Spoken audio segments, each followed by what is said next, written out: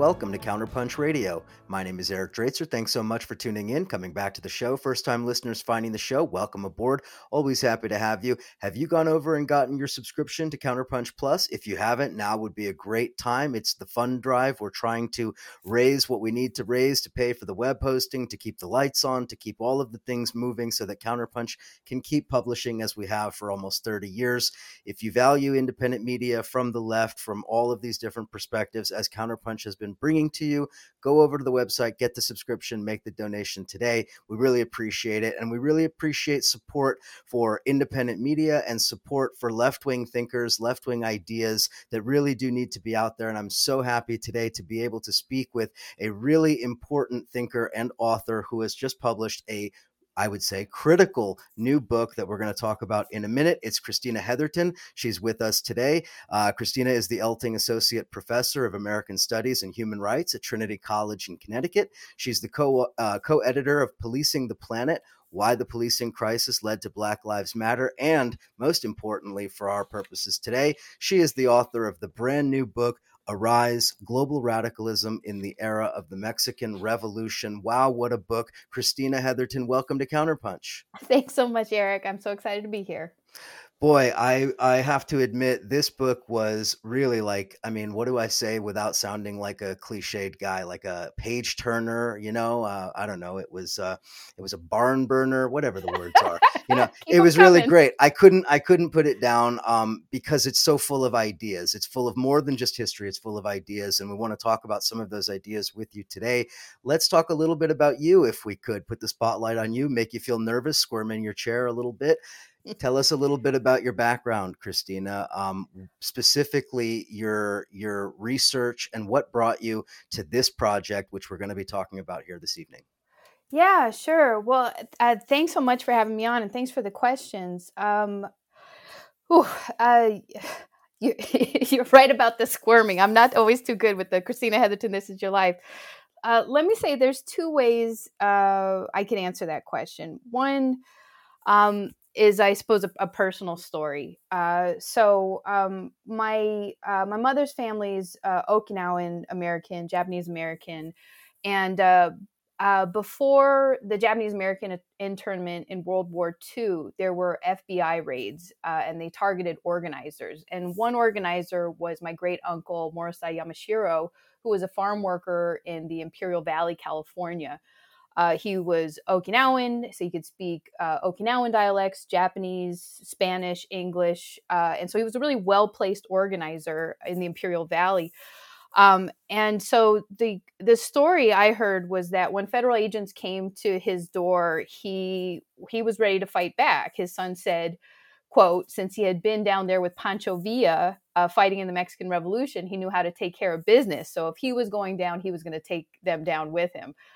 So I was totally shocked by this story. I had been really interested in the history of revolutionary currents of the Atlantic world, the common wind that Julius Scott writes about, and had done a lot of work in kind of that world. I helped start a group called the Radical History Group out of Bristol, England, where we did a lot of events around that history.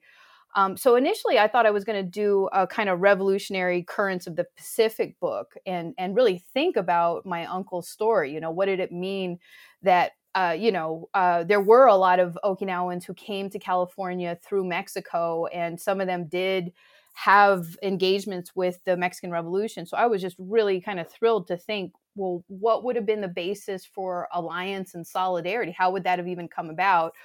And I'll just say, so that's the kind of the first way in. The other way in is politically. I've always been interested in interconnected global struggles and the question of internationalism. I've done a lot of work around housing, policing, racism, and militarism.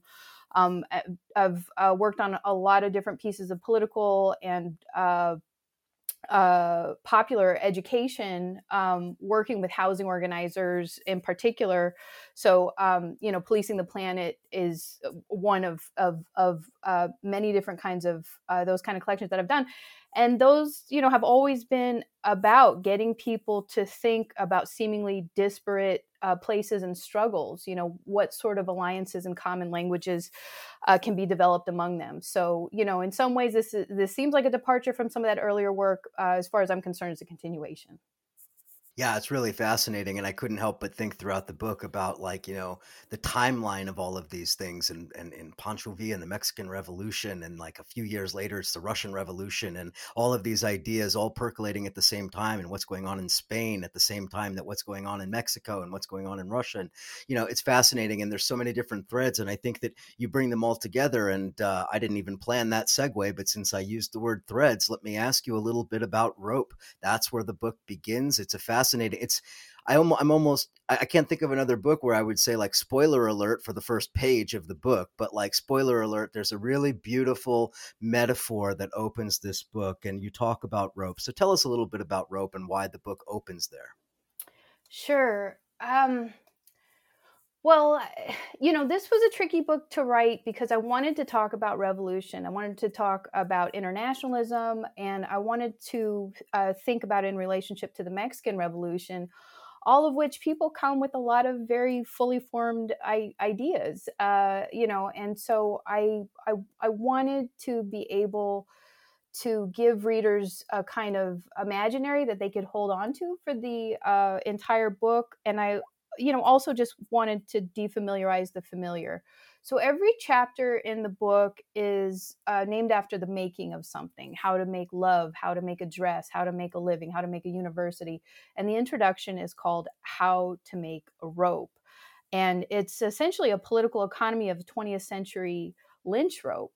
And so, to make a long story short, and like you said, we won't spoil it for the readers. I was totally fascinated in the different composites that produced rope in this period. You had a fiber Filipinos called abaca or Manila, which was one of the main exports of that country.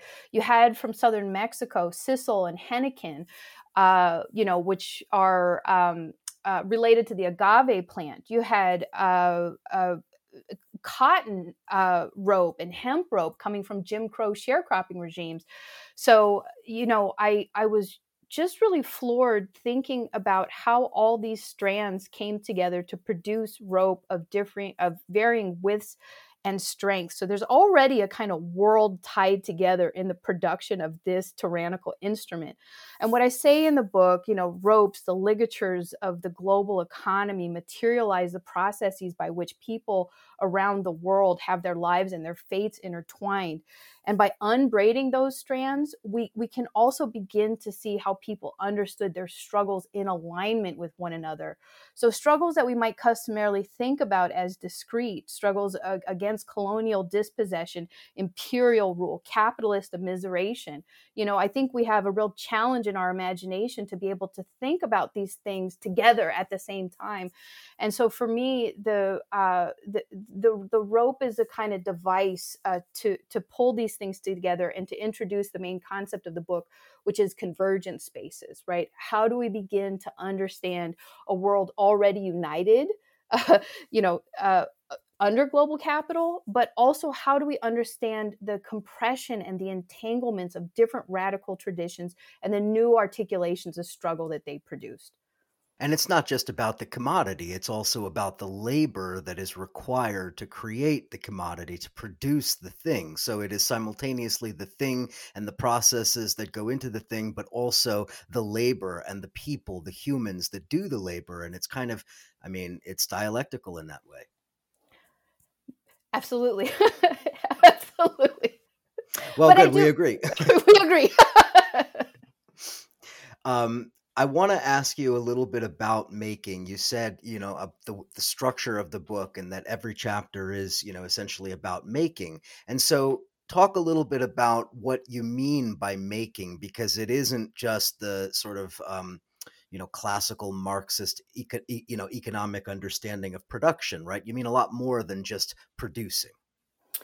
Well, when you think about global capital, and you think about the totality of capitalism, which includes but also exceeds the realm of production, you have to think about extraction and transportation and refinement and consumption and destruction, the social relations that go into it. There's an entire universe that makes accumulation regimes possible. And so, to think about struggles against global capital, you have to be attendant to, to all of that.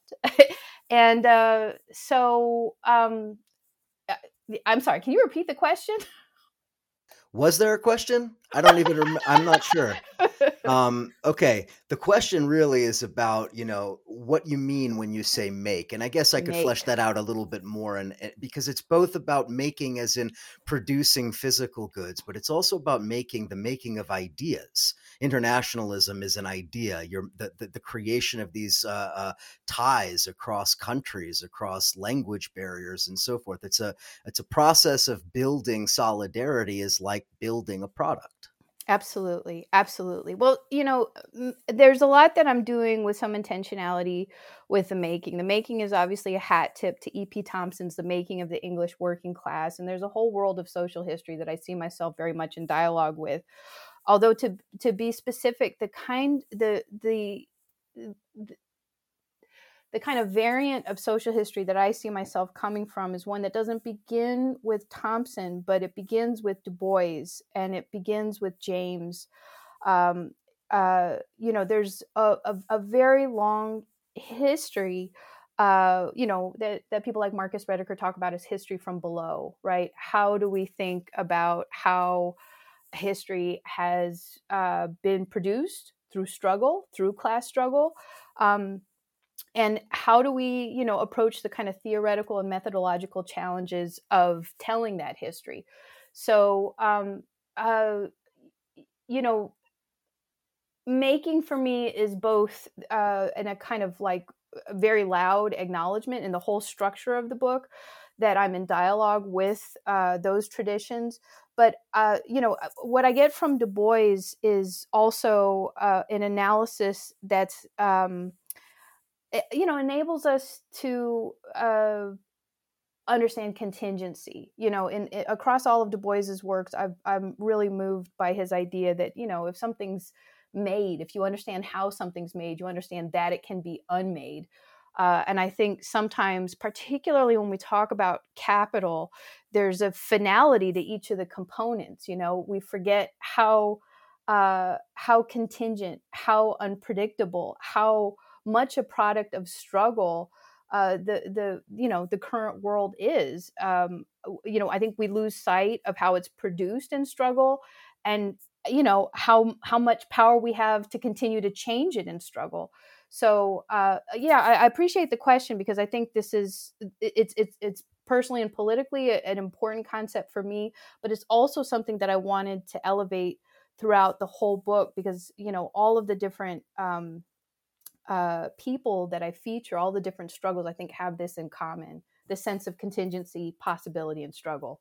Yeah, absolutely, and that does come through in the book, and even just looking at the table of contents, I mean, you can see how that thread comes together. But let's take a step back and pretend for a moment that everyone listening to us doesn't know all the details about the Mexican Revolution, which of course I'm sure they do. They have no need to learn anything about it. But for those who may pretend that they don't know, why don't you help us to remind us what the Mexican Revolution was all about, what Mexican society was like leading up to the revolution, and what the revolution left in its wake? Sure. Well, the Mexican Revolution that broke out in 1910 is often narrated as a contained national event. And it's usually described as something that exploded out of opposition that coalesced against the president, whose name was Porfirio Diaz, who ruled for over 3 decades, beginning in 1876 and ending shortly after the revolution in 1911. And what you see under Diaz's rule, that entire period is called the Porfiriato. you see the modernization of the country. There's dramatic new incursions of foreign investment, and there's a complementary growth of roads and rails and pipelines. And in order to accommodate a lot of this new investment, you have mass dispossessions of the peasantry. You have the intense growth of new industries, which means, the intense exploitation of a growing industrial working class and factories and mines and oil fields.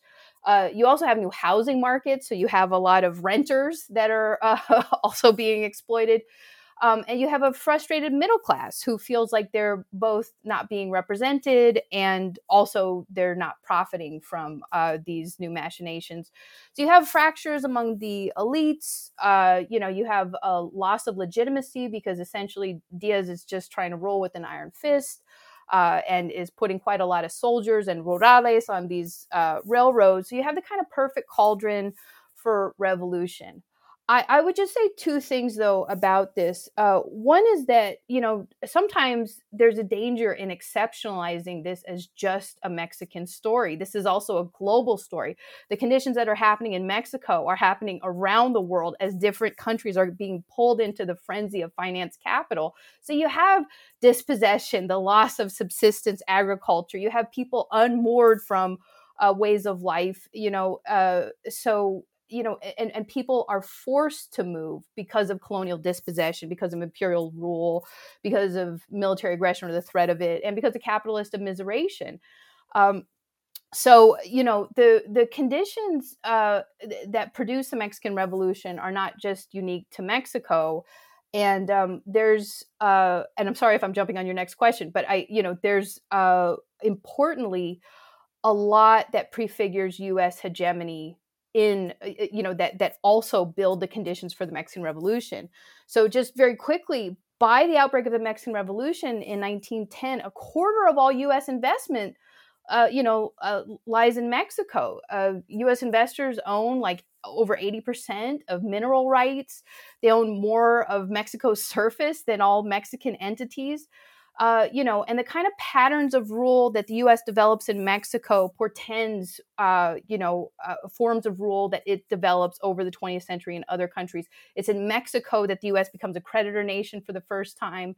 And I think that there's a new modality of imperialism that develops in the U.S.'s relationship with Mexico. So, it's both an event that I feel like has to be understood in a global context.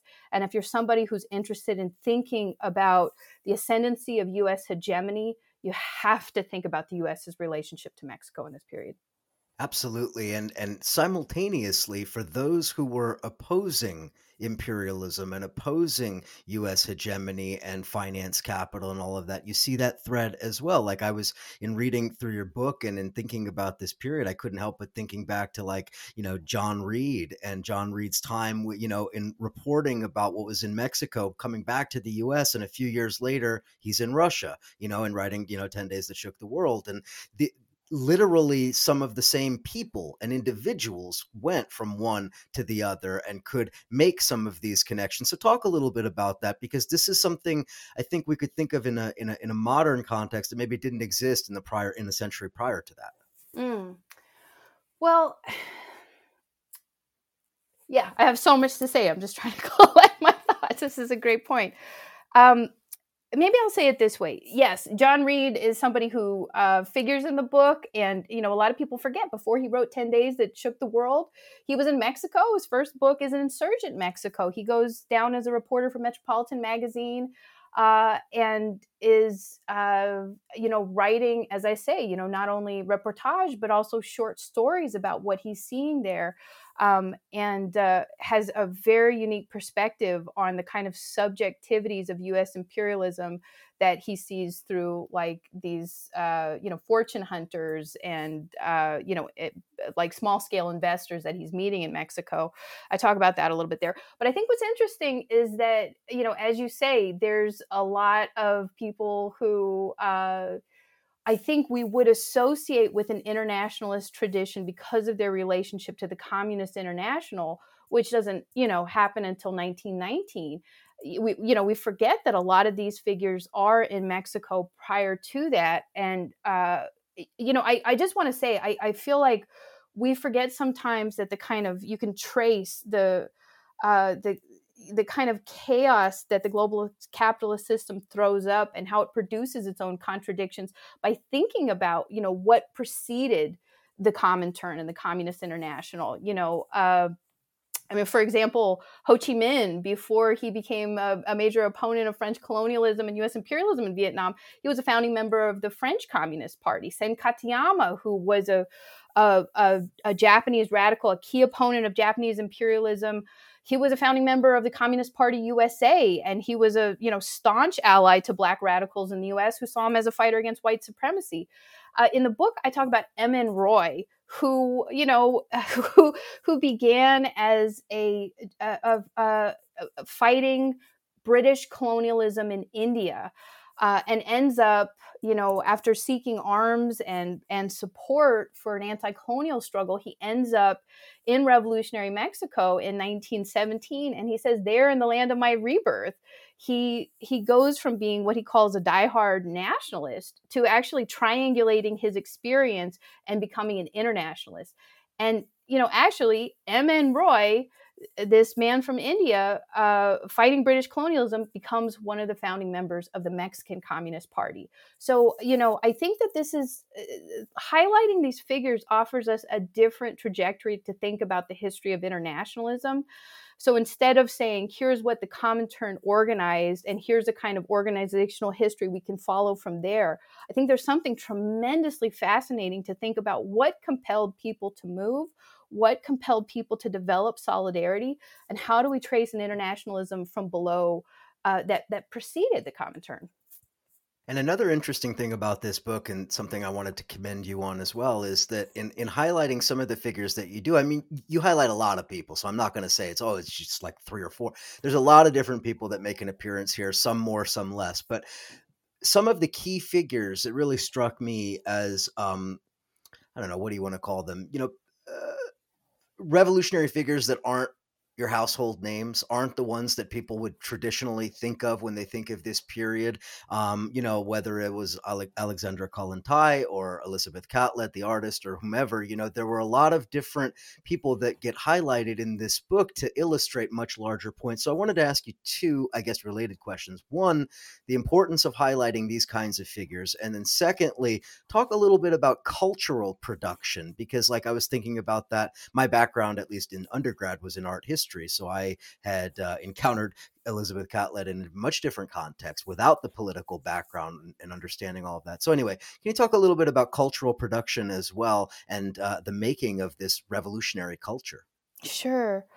Well, let me answer the first part of your question first, which is, I'll just say simply that a tip Marcus Rediker gave me was, he said, if you want to tell history from below, you have to go where the archives of working class and poor people are held, right? And so, unlike the Carnegies and the Rockefellers, there are seldom, well preserved archives of papers where you could easily walk in and read about people's lives and struggles. So what he said is, you have to go to where people's stories are. So that means going to the welfare rolls. That means going to prison records, right? And so a lot of the book archivally goes to these places, and sometimes it follows the kind of big names in order to tell, like you said, the histories of people who normally fall out of view. So chapter 3 is called How to Make a University, and it's about Leavenworth Federal Penitentiary in Kansas. And I initially had chose to tell this story because this is where Ricardo Flores Magón, one of the key agitators of the Mexican Revolution, he dies in Kansas. So there's a very strong paper trail that takes us to his incarceration there. And once he's there, there's an extraordinary number of records of the people that he was commiserating with, that he was educating, that he was organizing with. And so there's a way that I try to tell the story of some of those figures, people like Jose Martinez, who was a Mexican prisoner who allegedly, fought to defend Flores Magon's honor, who participated in this University of Radicalism that we would not have heard of otherwise. And maybe I'll just, to start answering the second question, what I found when I went into the National Archive in Kansas City, Missouri, was an actual university that the prisoners had built. So, World War One, you have these new federal laws against espionage and sedition, which criminalizes dissent. So, you have communists, anarchists, pacifists, nationalists, socialists. Everybody's locked up together, and they're organizing with each other, and they're building an actual university. So, I think there's, extraordinary columns they're writing and the papers they're producing. There's a really rich history of culture in that chapter that I'd be happy to talk more about. But you asked me about Elizabeth Catlett, and I feel like I could talk about her for years and years. So it's Elizabeth Catlett's image that graces the cover of my book. And what can I say? I mean, culture, as you mentioned, is essential to building any kind of revolutionary movement. And so in the 6th chapter, I talk about Elizabeth Catlett, who was an artist, a sculptor, a printmaker, who belonged to and also helped build a number of different internationalist cultural centers. So in the book, I talk about the Southside Community Arts Center in Chicago, the George Washington Carver School in Harlem. She was a teacher, a beloved teacher in both of these places. And in Mexico City, she became a part of something called the Taller de Gráfica Popular, which was another internationalist art collective. And, what I'm interested in tracing in that chapter was how, again, were all these seemingly disparate radical struggles that were opposing racism, sexism, fascism, militarism, and capitalism, how did people make sense of them, and how did they produce a revolutionary culture? And how can we start to read some of that backwards by looking at the art that was produced in these places? I want to spend at least a couple of minutes returning to W.E.B. Du Bois, since some of his ideas really inject themselves actually throughout the book, really. So you talk a little bit about W.E.B. Du Bois and which of his ideas, maybe either the more popular ones that people might know, or, I don't know how I want to frame this other than to say, just tell us a little bit about Du Bois and Du Boisian thinking and how that forms part of the framework of history in this book. Sure. Well, Du Bois is a huge influence through and through. In the acknowledgments, I mentioned that I worked with Robin D.G. Kelley, who, we would do. We'd spend a lot of time talking about Du Bois, and he would dare me. He would say, "This is how you need to write." So, stylistically, there was a lot I took from Du Bois. He's, some people think about him as a kind of like late Victorian writer. He has these, he's a gorgeous, phenomenal writer, but he also takes poetry and prose really seriously, and I like that challenge. So there's Du Bois, I think, is also in the kind of texture of the book. But conceptually, I'm really pleased that Du Bois seems to be getting his due in a way that I don't think he was when I started conceptualizing the book. There's different ways that Du Bois, like a lot of Black radical figures, can seem to be frozen in time, and some of his insights. Du Bois even said to his biographer, like, do not let the earlier part of my life overshadow the later part of my life. And, Du Bois was quite a brilliant thinker about revolution, about capitalism, about Marxist thought, in ways that I feel like, sometimes we feel like we have to go back to the drawing board for now. So, there's a lot I draw from Du Bois, but I would just say briefly, there are two key concepts. One is Du Bois's concept of the color line, and other is his concept of the new imperialism. So, Du Bois Du Bois, the way that he writes about the color line, I mean, it shifts over time, but I feel like over the first few decades of the 20th century, he's really offering us a way to understand the evolution of how a new form of imperialism is coming into being, and how it's being legitimated through racism. So, there's a lot that I write about in the book about how he's using the color line, and how he's thinking, like, just like Frederick Douglass, quite expansively about how this works. So, he's not simply thinking about anti-black racism. Du Bois is one of our fiercest and foremost anti-imperialists, but he's thinking about indigenous genocide in the U.S. He's thinking about U.S. aggression towards Mexico. He's thinking about anti-Asian racism. This is all formative to the way that he's thinking about how the color line is built and what sort of capitalist spaces it enables to come into being. So, in 1914, Du Bois writes a piece in The Crisis called, I think it's called Why Mexico, or it could just be called Mexico. And it's about the U.S. invasion of Veracruz. And he, in this piece and in a piece he writes the following year called The African Roots of War, he's thinking a lot about this idea of the new imperialism. What's coming into being in the late 19th and early 20th century? And how do we think about the growth of US power within this kind of new modality of empire? So, to make a long story short, 'cause I don't know how much time we have, but uh, the the form of imperialism is one that's seemingly democratized. So, instead of, he says in an earlier period, like wealth production was, appeared to be the divine right of kings, right?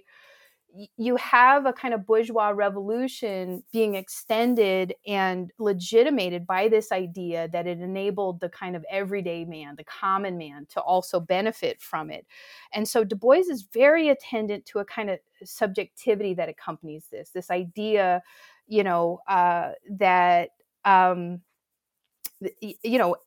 any white man, anybody who identified as white, could share in the spoils of financiers of the period, whether or not they owned any assets, whether or not that was true. And what I talk about in the book is how it's in this exact period that, according to political economists like Giovanni Arrighi, this is also the ascendancy of U.S. hegemony. And so I think Du Bois gives us some language to both understand that there is a decisive new moment for the global capitalist system coming into being, around the same period that U.S. hegemony is ascending. So we have to understand these two things as a specific moment in time that I think really marks the kind of struggles against global capital in this period.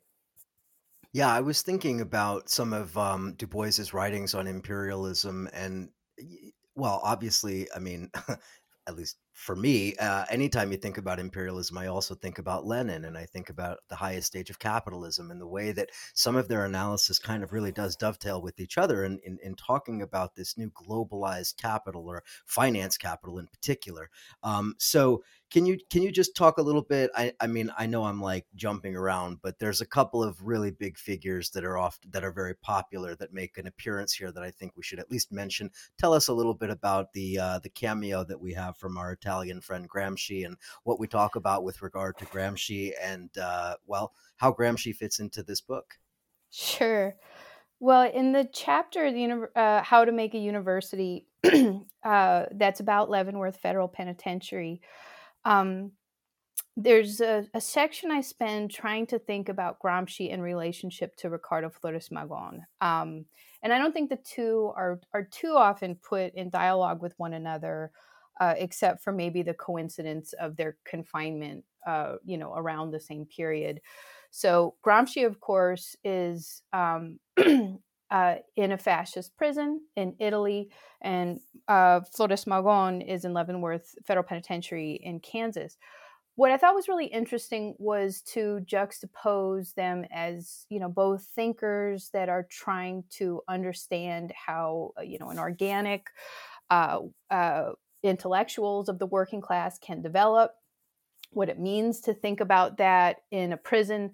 But what I was most interested in was really thinking about how Gramsci's unfinished essay, Some Aspects of the Southern Question, really resonated with some of Flores Magón's writings about how to build political alliances to confront the kind of struggle at hand. So for Gramsci, he was somebody from the South. He's from Sardinia, right? And he's very interested in struggles of the peasantry there. And as movements for fascism were growing, I think he was very interested in how uh, Southern landowners and Northern capitalists were making these very successful appeals to the Southern peasantry through nationalism, right? Uh, Gramsci was also deeply embedded in struggles among Northern industrial workers in Turin.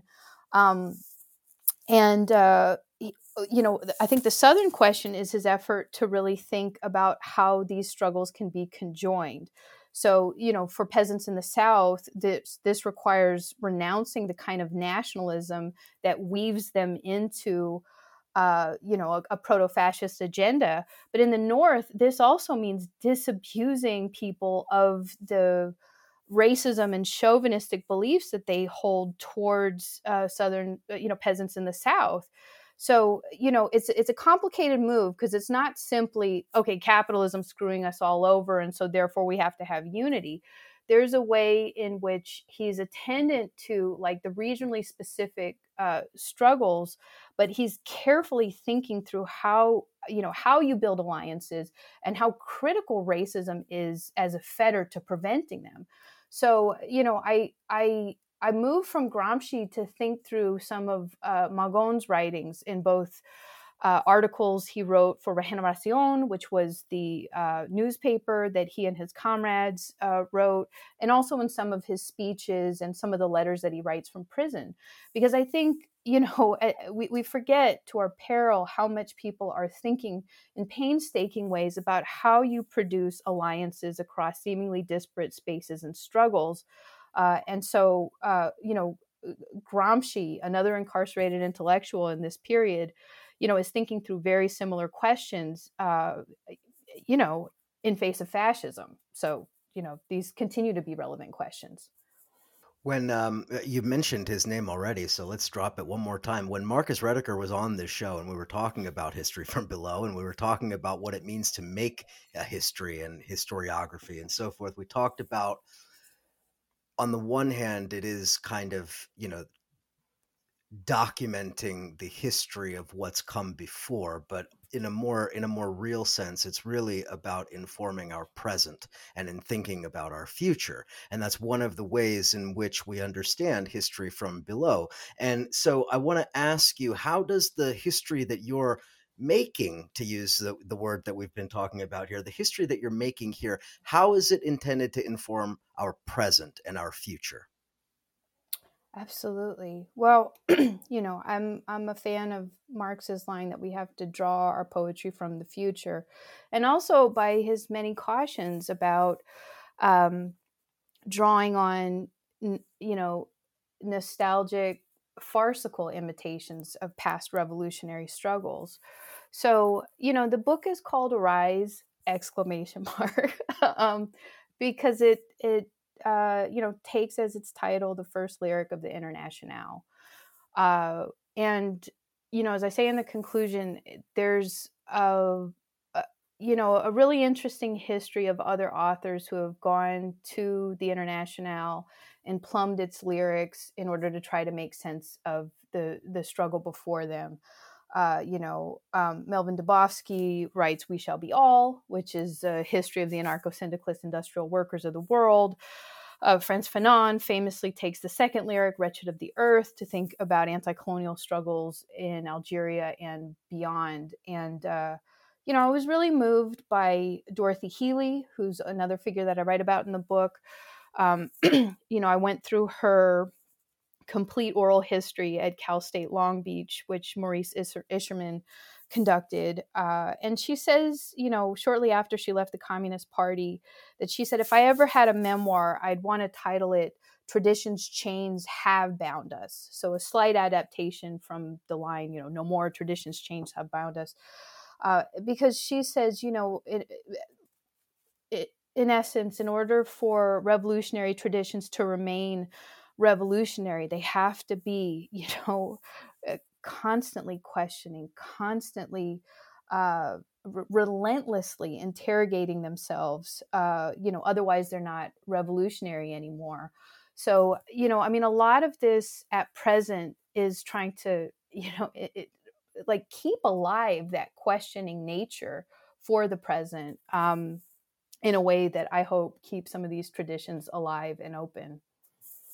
Absolutely. And I also think that, if I can read into the book a little bit, I think it also is speaking directly to activists in a very direct way. And in trying to, in a sense, remind us of the interconnected sort of nature of the political actions that we carry out, because the nature of our media landscape, the nature of social media, the nature of cultural production today, everything feels very interconnected and yet totally disparate and atomized. And, everyone is in their own little world and not connected to each other, despite what technology pretends it does for us. And so, in a sense, I was thinking as I was reading through the book about, that this is a book for historians, for students, for people who want to learn about history, but it's also a book for activists, for revolutionaries.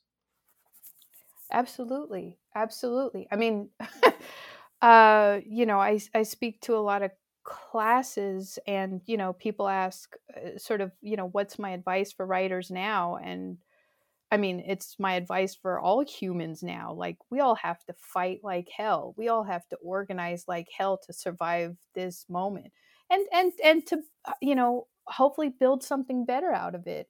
There are extraordinary forces arrayed against us.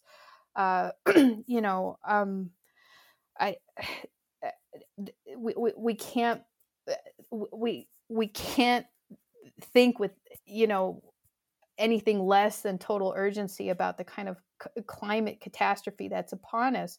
But we also have to, return to a lot of these questions that figures were asking in the period of the advent of fascism, to think about the growth of far right, proto-fascist and fascist and ultranationalist forces that are uniting, that can make very similar appeals, commonsensical appeals, to give people easy outs to difficult questions. And my sense is we have to have a sense of the world as big as the forces that are arrayed against us. And I write with the conviction that we have in the past, that we're a product of ongoing struggles.